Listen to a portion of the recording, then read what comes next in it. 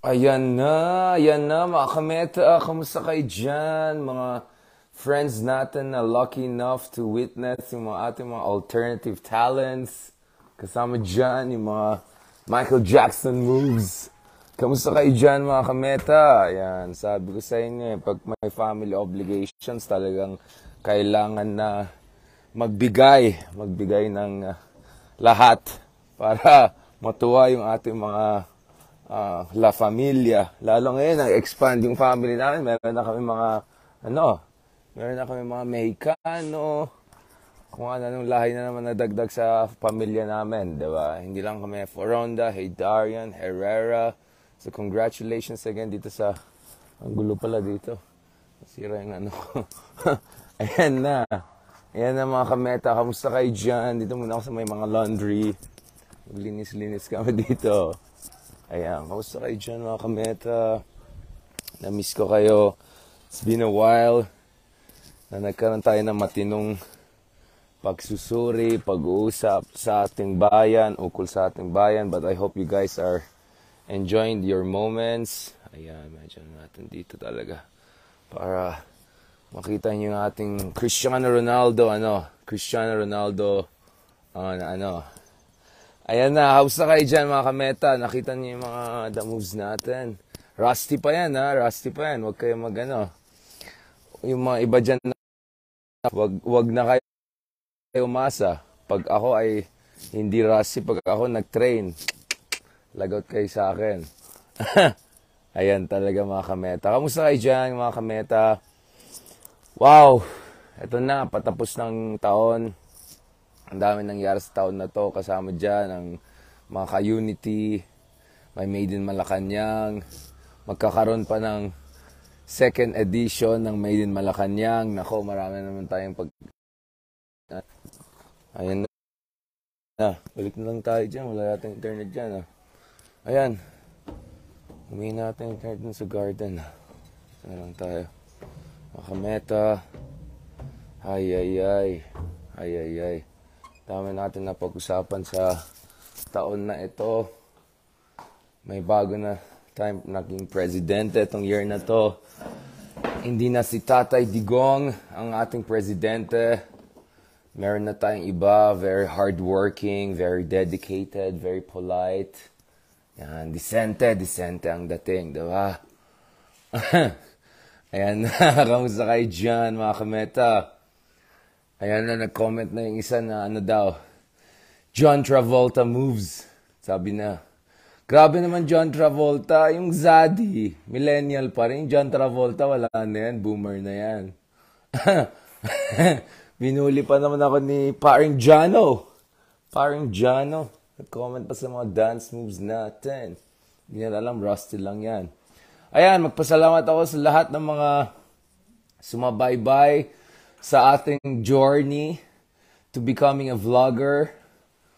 Wala pinag-aralan tayo ng pamilya natin, nag-aaral tayo, pumunta tayo sa universidad, nagturo tayo sa mga medyo matitinong universidad, mga ano lang naman, mga UP at Lasal. Pero, vlogger talaga guys, vlogger ang ating ito na naman tayo. At yan ang problema, once you go down the vlogger road, it's a rabbit hole. Kung ano naisip mo. Pero yung dance moves kahapon guys, ito yung context, okay? Ang context is, ako yung nagvi-video sa family and all, tapos ginagawa ko mga 360, mga style YouTuber, UAV, drone, tapos biglang kinuha ng isang pinsan natin from US, etong camera natin at pinasaya tayo. Siyempre, tayo naman ay natin ma-disappoint yung family. So, todo bigay tayo. Medyo ginalingan lang masyado, rusty pa. So, hindi nyo pa nakita yung mga totoong moves natin na Michael Jackson moves. Yun! Okay! So, mukhang pasado na yung Maharlika. At ako pa naman ay nag-join sa inyo galing sa Solid North na medyo minsan liquid, minsan solid. Ay nako, nakapasa na yung Maharlika, which just tells you guys that when it comes to our political system, it's political capital that triumphs and trumps over perhaps much needed scrutiny and checks and balance. Ayan na, medyo... Kaya nga sabi ko, mag-change career na lang tayo, mag-the moves na lang tayo. Itong politika natin, walang nangyayari. Parang same-same lang. Walang improvement masyado eh. So, dyan na lang tayo sa mga showbiz style, the move style, baka may mangyari pa. Ayan na. Uy! Yung isa yung mga comments nyo ha, presidente natin yan, magpakabait tayo, huwag tayong magbully. Okay? Presidente natin. Nakabalik na si presidente from kanyang Europe trip. Siyempre kasing president natin, very simple people, ordinary people sila. So, hindi daw siya sanay sa snow, sa first world, four seasons, gano'n. So, nagtanong ako sa Twitter, sabi ko, di ba yun, nag-aral na matagal sa England yun, boarding school pa, ano pa. O, yan, tapos yung mga tagal na sa okay. Wala, dami nagalit sa atin. Ito guys, naalala ko palang gusto kong sabihin, nung isang araw pa. Yung, alam mo yung mga ay nako, ano kaya magandang sabihin dito na maganda? Alam mo yung surprise, let's just put it that way. Yung mga interesting, let's just put it that way, para politically correct. Yung mga interesting, ito yung mga kababayan natin guys, nakapunta sa mga maunlad na bayan, nakapag-enjoy ng nilubos-lubusan na yung rule of law, yung human rights. Kasi alam niyo guys, pag nakapunta kayo sa countries like Australia, New Zealand, Europe, US, hindi masyado. Pero yung mga ganyan bansa, yung mga matitinong bansa, ang dami mong karapatan. Kahit immigrant ka, kahit di ka pa citizen, ang dami mong karapatan. Kahit resident ka pa lang, ang dami mong karapatan. Kahit green card holder ka lang, ang dami nilang karapatan. No? Even dun sa mga hindi gano'ng kamaunlad na bansa or hindi gano'ng kademocratic na bansa, no? Nakikita natin na ang taas ng respeto, no? Na binibigay sa buhay ng tao, no? Sa dignidad ng isang tao.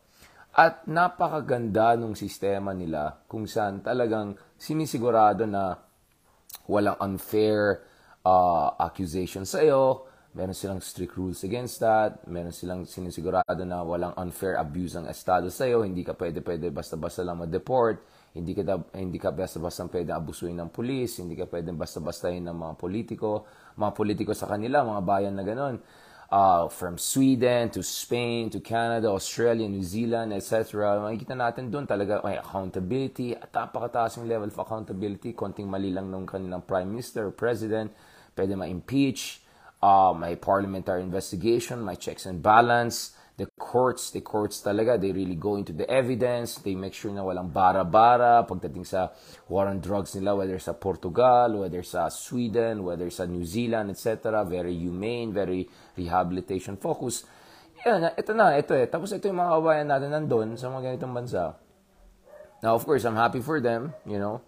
But may mga ilan naman dyan kasi, hindi naman, of course, hindi natin nila lahat. Pero may mga ilan dyan na pansin natin, ito na nga, nag-enjoy sa lahat ng bunga ng demokrasya, liberal democracy, rule of law, human rights, lahat na. And then bigla, pagdating sa Pilipinas, ayan po, ang sinasuporta, yung pinakatrapo, yung pinakamarahas, yung pinakawalang respeto sa accountability, transparency, good governance, even in some cases, yung sinusuporta, yung bara-bara na war on drugs, na walang respeto sa basic rule of law and procedures, etc., etc. Mismong Presidente Marcos natin, umami na sa dating administration, may pagkakulang dyan sa yung following the proper procedures and protocols and all. So, kaya nga inayos ni Pangulong Marcos itong war on drugs and all. So, minsan, nakapagtaka, ito sa mga ating ibang kababayan, hindi ko nila lahat pero may mga ilang tayo mga kababayan dyan, hindi mo lahat. Ito na nga, nakita nyo nga yung kagandahan ng demokrasya, ng rule of law and human rights, kayo mismo ay nag-benefit.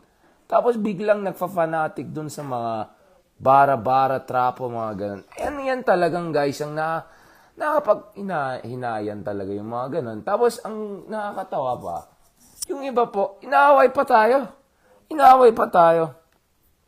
Yung mga ganito pong style. Ikaw, hey Darian, hindi ka taga dito sa Europe. Kasi kami, mga taga-Europe, we know kasi the weather eh. We're kasi meteorologists kami. We know the weather, we know the galactic movements. Wala kang alam dito sa Europe, dito sa New Zealand, Australia, whatever. You know, may mga ganun-ganun pa sila na porkit nandun daw sila, mas alam nila yung nangyari. Wag na kayo mag-comment about yung democracy here. Hello! Kung ganito po ang argumento nyo, di wag na kayo mag-comment ukol dito kasi ako po ay nandito. Oh, so wag ka na mag-comment sa akin. Ako po ay nandito. Kung ang argument mo ay wag ka na mag-comment sa kanila kasi nandun sila sa Europe at ako hindi. Diba? At bisita lang naman daw tayo, tourism lang naman tayo. Hello, let me just make it clear. Ilang beses na tayo nakapunta dyan sa Brussels, Belgium over the past few years and these were like based on official invitations, alright? And I've met like top officials in many of these countries, no? Very high level officials. So hindi lang ako ano lang dyan, naglalakwatsa lang. Pumunta tayo dyan sa mga bansa na yan, guys. Based on official visit. Yun lang sa akin, mga kameta. Hindi naman tayo, sa akin, na you would hope na yung ating mga kabayan na nag-enjoy ng mga benefits ng real democracy, they will be the ones who will try to be proponents of good governance, of transparency, of rule of law, of reform, of democratic reform, progressive reform sa Philippines. And then, so, ako, ang pag-intindi ko dyan, don't worry, everything ina-analyze natin yan. Ako, isang intindi ko ay ganito.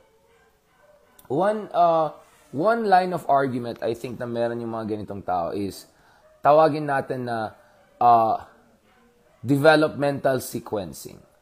Ano ibig sabihin yan? Ang ibig sabihin yan is, dahil mayaman na kami dito, pwede na itong democracy sa atin. Pero dahil sa Pilipinas, hindi pa tayo mayaman, supposedly, baka hindi pa tayo ready. Yung mga ganitong argument. So for me, okay, I see where the argument is coming from, but I disagree with that. Because that could be an excuse for denying people universal rights, not Western rights. Universal rights of basic human rights, of dignity, civil liberties, rule of law, due process.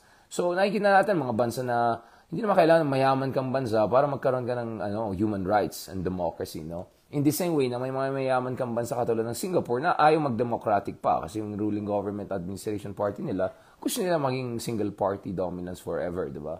Forever. Kumbaga sa kanila may forever. Hindi ko na alam sa mga kalandian, kajawaan ng iba dyan. Now, so that's one line of argument. Developmental sequencing or something like that. Or authoritarian developmentalism. Kailangan ngayon kasi hindi pa umabot ang Pilipinas sa level na yan. So may ganun, no? Ayan, may mga kasama tayo dyan joining us from Africa, from Uganda. Kamusta naman kayo dyan? Joining us. Thank you for joining us from all around the world. Yung mga kasama natin dyan, gitnang silangan, no? So that's one thing, no? That's one thing.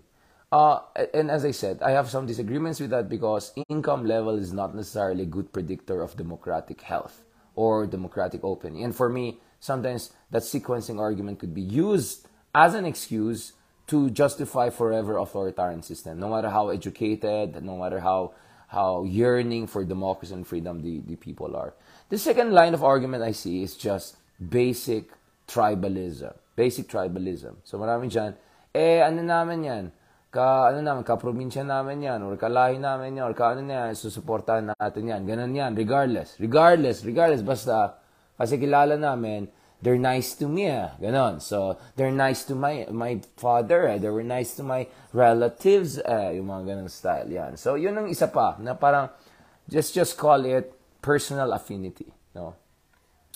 There's a third element, and of course, obviously, personal affinity, yung shake hands ka lang ng politiko, pinansin ka lang, so biglang okay ka na sa kanya, o kalimutan na natin lahat ng mga problema sa kanya, or questions about the merit and all, ay malaking problema yan. That's a very immature, problematic way of voting or making political decisions. But it's understandable, we're human beings. Pangatlo, let's just call it frustration. No, frustration. I think marami sa ating mga kabayan, they go abroad, they see a lot of success, prosperity. They go even to neighboring authoritarian countries na like Vietnam, for instance, or Thailand, etc. And they say, ito mga to, siguro, dahil authoritarian sila, kaya sila umunlad, no? Obviously, that's a very simplistic way of understanding things. That means na hindi nila naintindihan yung strength, yung importance of institutions, trade policy, industrial policy, all of those things that we have been talking about, mga kameta.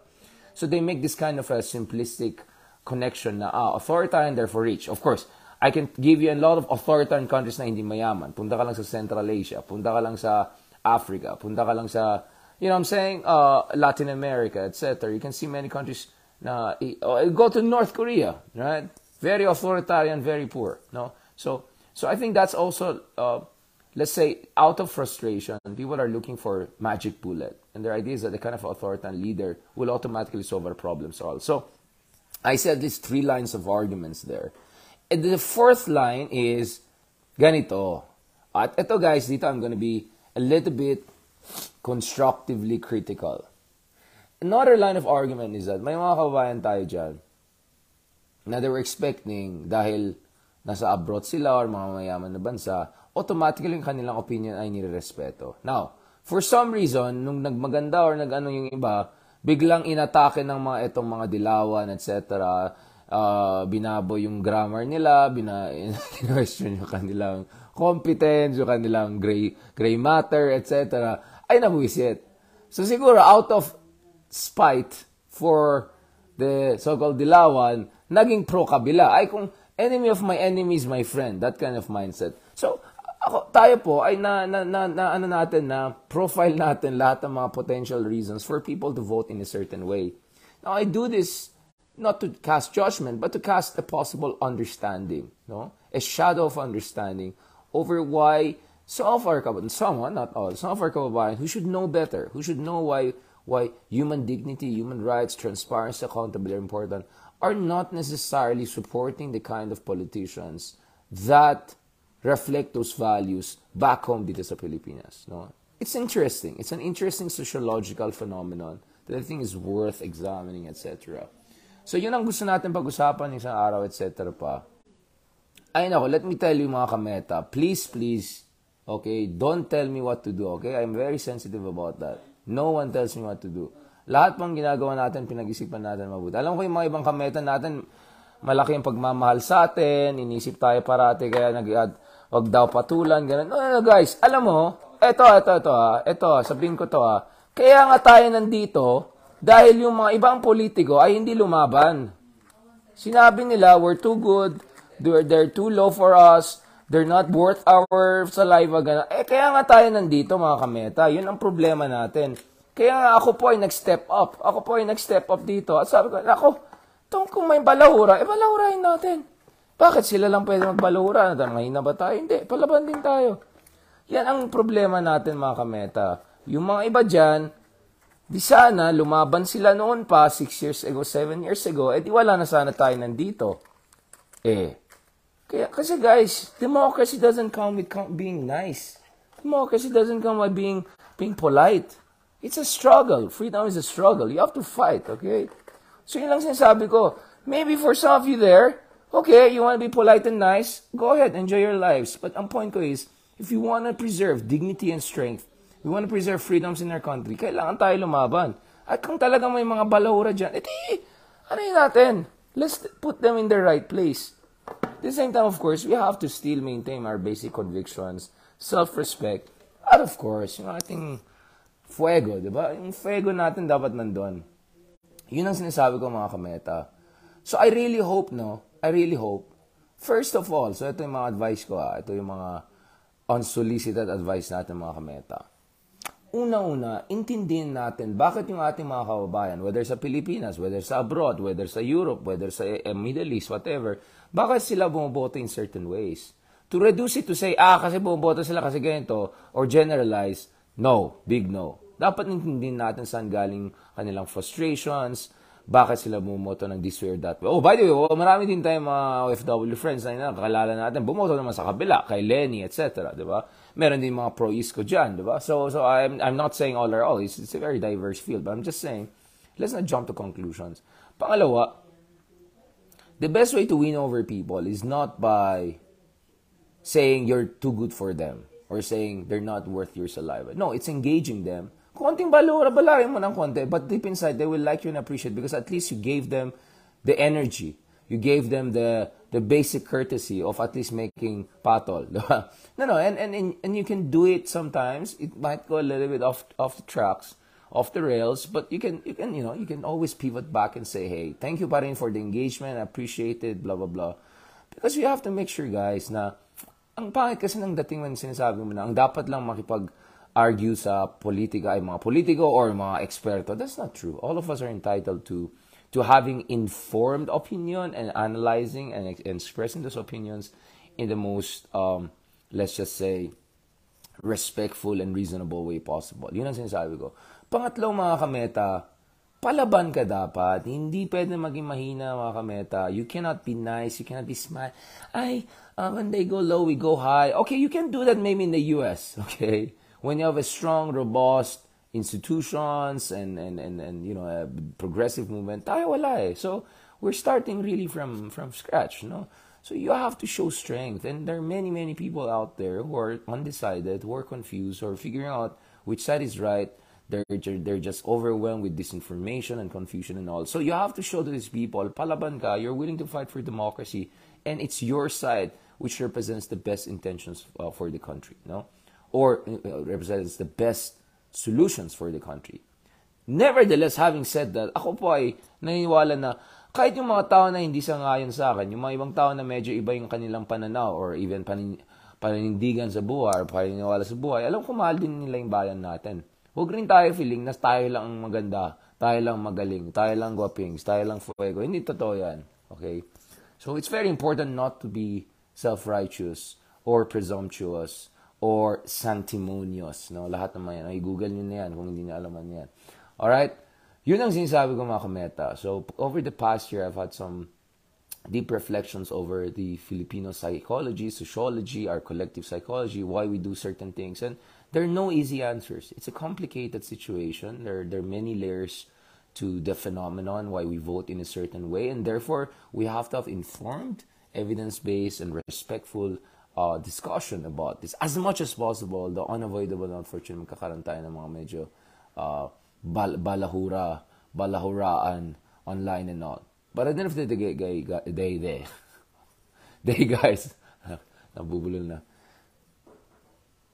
Your worth as a person is determined by how much true you stay to your basic convictions and how much those convictions reflect the best of humanity. That's really the ultimate barometer for assessing who we are.